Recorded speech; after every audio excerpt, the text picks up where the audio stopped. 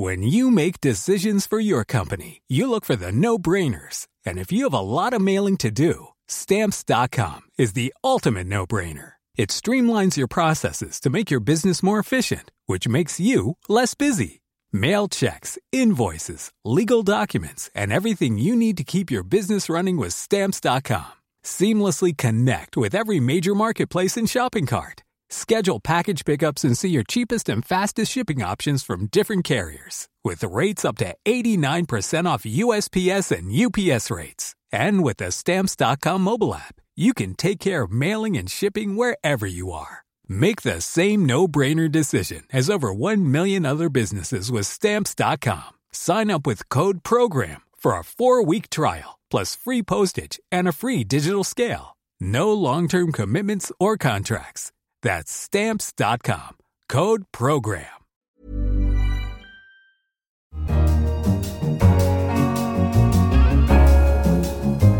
Hello, I'm Andrew Palmer, the business affairs editor of The Economist. Welcome to Money Talks. Coming up on the programme, can't see it, can't hear it, but it could bring your company down. What risks are companies facing to their intangible assets? And that's ultimately what companies are more worried about, right? The sort of black swan events or the types of things that they can't control suddenly bringing their reputation down. And as Uber hits a roadblock in New York, how can cities tackle traffic and pollution?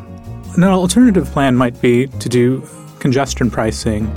Basically, the idea would be to charge drivers more money when they want to use roads during peak hours. First, though, to Venezuela, where President Nicolas Maduro has resorted to desperate measures to try to tackle hyperinflation. He's chopped 5 zeros off the currency, issued new notes called the Sovereign Bolivar, and anchored them to the Petro, a state-run cryptocurrency. The International Monetary Fund has predicted that inflation in Venezuela could reach 1,000,000% this year, and economists have warned that the new measures could exacerbate an economic crisis which is already making life incredibly hard for millions of Venezuelans, many of whom are going hungry or fleeing the country. Stephen Gibbs joins us on the line from Caracas. Good morning. Perhaps you can start by telling us a little bit about the situation now. The banks were closed for one day, but they're back and reopened. How has the introduction of this new currency gone, as far as you can tell? Well, in terms of the sort of logistics of it, it seems to have worked. Every bank account, every 1,000,000 bolivars of the old type that were in a bank account were turned into 10. And I can tell you from my experience that worked. My bank account went offline for 6 hours, and when it came back online, there was a balance minus the 5 zeros. I also actually managed to do some shopping yesterday, even though it was a bank holiday. A few shops were open, and they were taking this new money. And of course, all the prices were also reduced, removing the 5 zeros from all the prices. It's freed up a huge problem that had existed here, which was that the numbers were becoming completely unmanageable. It was millions of bolivars to do anything. And one issue of that, because this is hyperinflation in the digital age, was things like we were constantly hitting our limits on both debit and credit cards, which meant that to make basic purchases, you'd have to sort of run your card through 4 or 5 times. That caused huge queues in things like supermarkets. Well, yesterday that was all gone. The limit is not being hit, which makes everything much more practical, but let's see for how long. And is the old currency still legal tender? Can you still use it? Yes, that's an additional confusion. The Maduro government has repeatedly had a problem in printing enough cash, most of which actually it buys from suppliers abroad. So it's failing to sort of completely replace the old currency with a new one. So the two run in parallel, and that's incredibly confusing because both of the notes from the old type and the new type look extremely similar. In fact, the new one doesn't even mention that it's a sovereign bolivar as opposed to a strong bolivar, the name of the old one. Now, Mr. Maduro dangles this as a solution to Venezuela's ills, and the 1,000,000 bolivar question is whether it is going to enable the economy to regain stability. What's your sense at this very early stage about whether this helps Venezuela? I don't think the knocking the 5 zeros really makes any difference. It just makes the sum simpler. in the weeks ahead. But will it stop hyperinflation? There seems absolutely no reason why it would do that. And neither will most of the announcements that President Maduro made in parallel to this conversion of the money, including that he's raising the minimum salary by a factor of almost 35 times, a clearly inflationary measure, one that is necessary in a way because people are currently earning absolutely pitiful sums. So there is a problem there, but it doesn't really solve, of course, the fundamental problem, which is this is a country that has been printing money at an unbelievable, really, rate for the last 5 years or so, and that has accelerated in the last few months. Now, on the other side of the balance sheet, the Maduro government is doing some things, or at least promising to do some things, which ought to help the finances, so cutting fuel subsidies, for example. Is that a more gradual process? Yes, that was the sort of headline grabber, that this country that has ludicrously cheap petrol, which is effectively free, was going to change that. Definitely a gradual process. I actually went to fill up my car yesterday. I paid with the old money and the old price, which is a fraction of a penny to fill up an entire car. The petrol attendant said as far as he was aware, it wasn't going to be until the 20th of September that they would begin charging even in the new currency, which would put prices up by adding 10 zeros effectively to the price. So what we're hearing from within the government is that there's a degree of dispute about how they roll this out. And one test of how much confidence people will have in the new currency is going to be whether a black market, an unofficial exchange rate, starts to show up a gap with the official exchange rate. Can you see that already happening? It does appear to be beginning to happen. And the way you know that's happening is the exchange rate in Colombia, the border, the main sort of border between Venezuela and the region. And that's where the main real exchanges of cash between bolivars and, in that case, the Colombian peso happen. Now, reports from the border suggest that the black market rate before this exchange, which was 6 million bolivars to the dollar, is already creeping up towards 10. Now, we won't know for sure how that's playing out for the next few days, because Monday here in Venezuela was a bank holiday. Today there's a general strike. So sort of normal business, if anyone can describe anything that happens in Venezuela as normal business, has not yet resumed. The government, when it announced these economic measures, did announce a 96% devaluation in the bolivar against the dollar. Quite extraordinary, and a sort of acceptance that the black market rate, which the government here has long said is really an invention, is a real rate.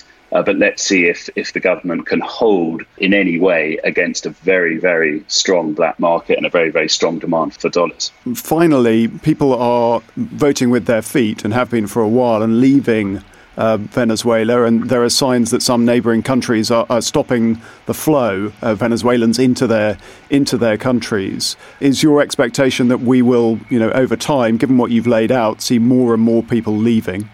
Yes, I mean, unfortunately, there's very little reason for people to stay, and the more that leave, the more sort of connections people have to leave.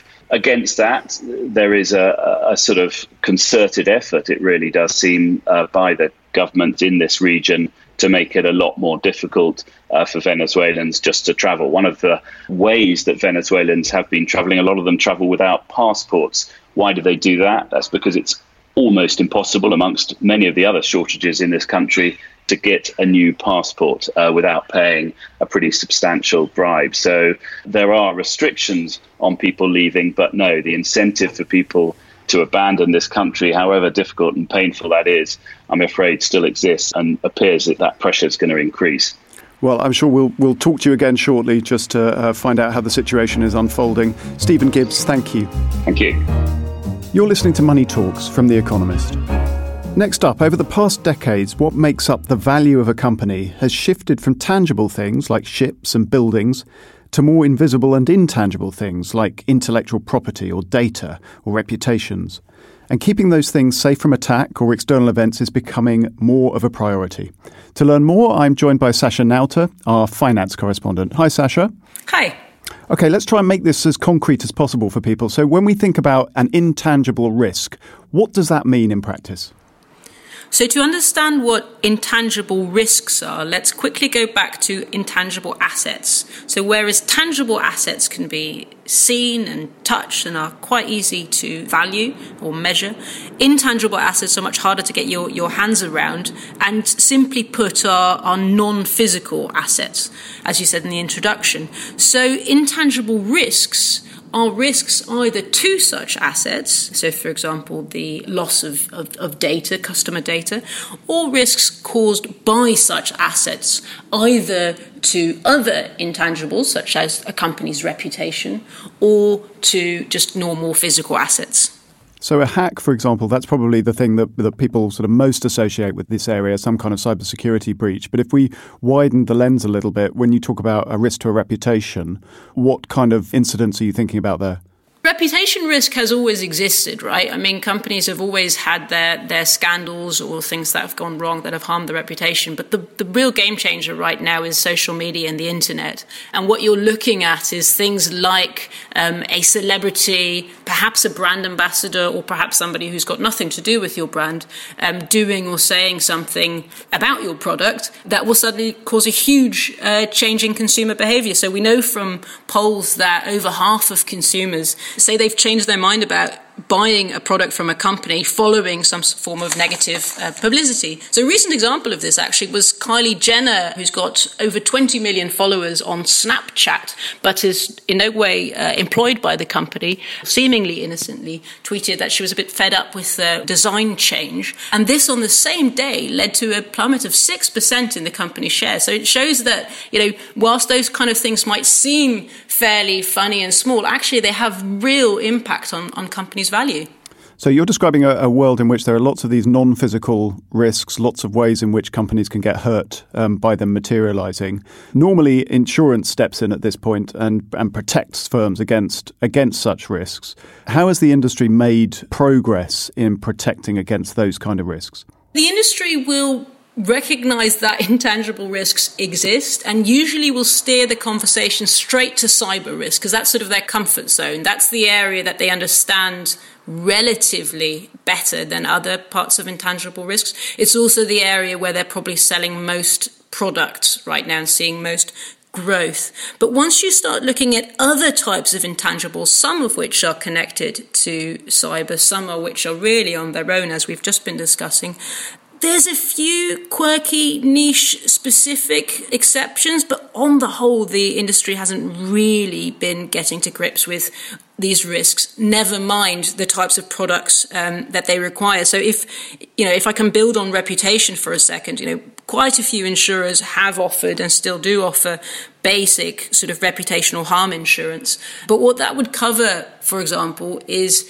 if the brand ambassador that you have hired misbehaves and does something that can be directly linked to a fall in profits, that would be covered. But something external, like Miss Jenner, who we just discussed, wouldn't be. So the types of, and that's ultimately what companies are more worried about, right? The sort of black swan events or the types of things that they can't control suddenly bringing their reputation down. So on the whole, the industry is playing it really quite safe and sitting back a bit on quite a lot of these risks, partly for understandable reasons, but it does mean that you have this huge gap of uncovered risk that's left on the table.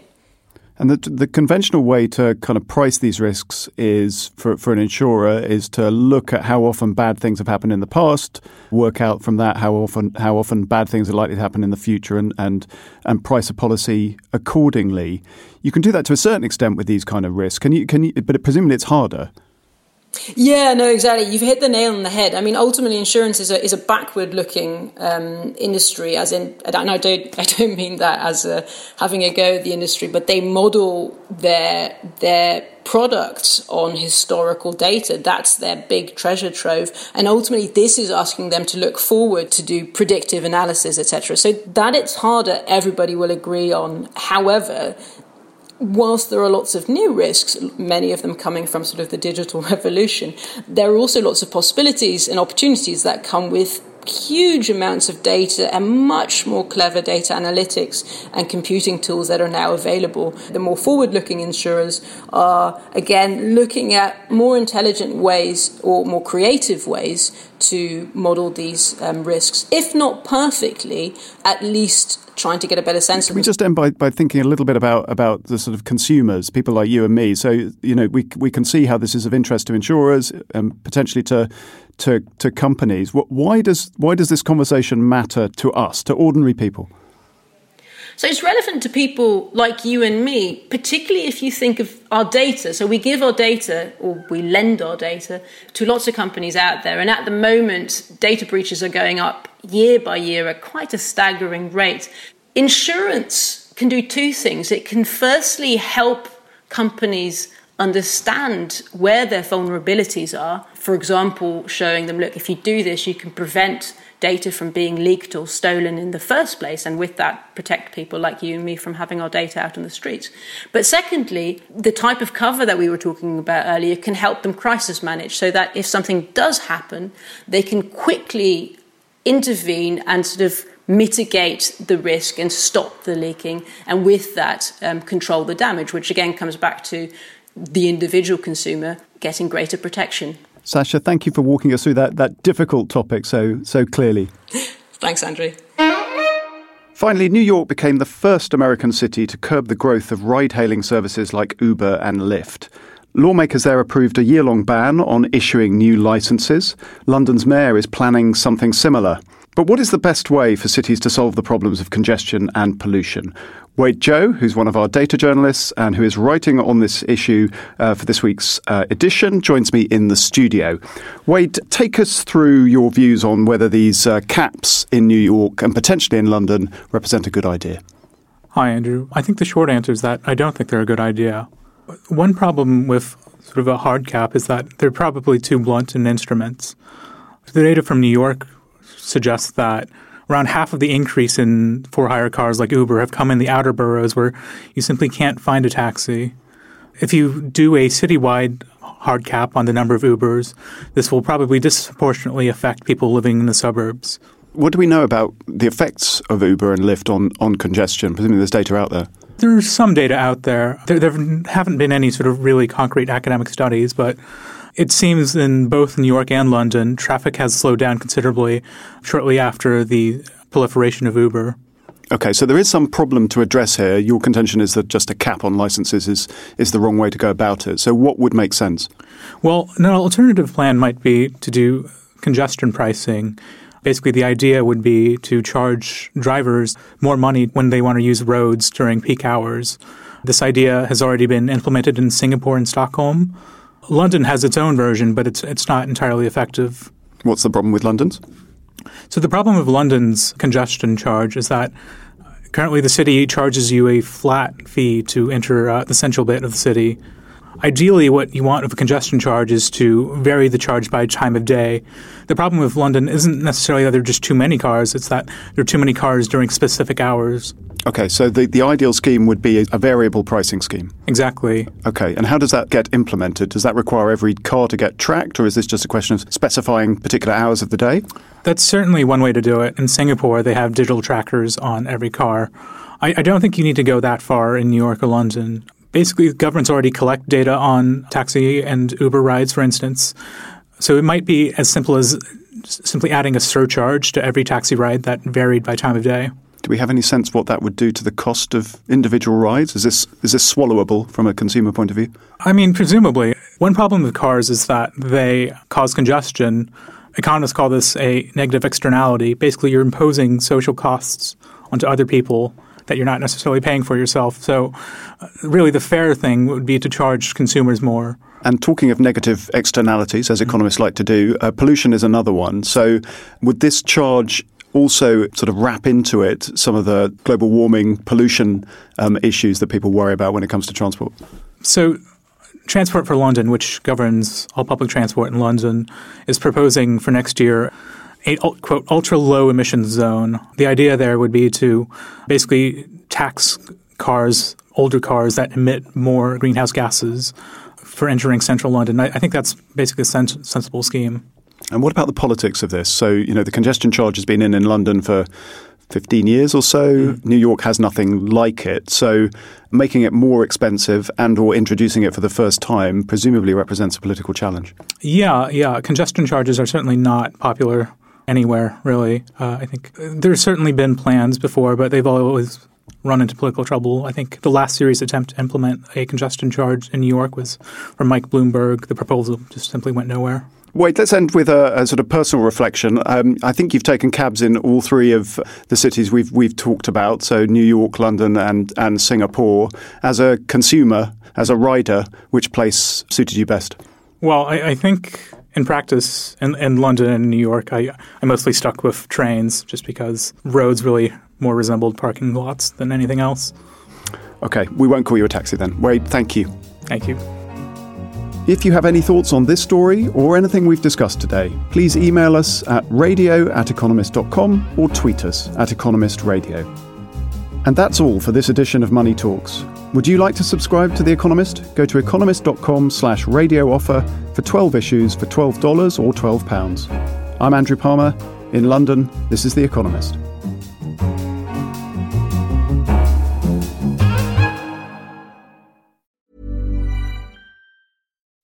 When you make decisions for your company, you look for the no-brainers. If you have a lot of mailing to do, Stamps.com is the ultimate no-brainer. Use the Stamps.com mobile app to mail everything you need to keep your business running with up to 89% off USPS and UPS. Make the same no-brainer decision as over 1 million other businesses with Stamps.com. Use code PROGRAM for a special offer. That's Stamps.com, code PROGRAM.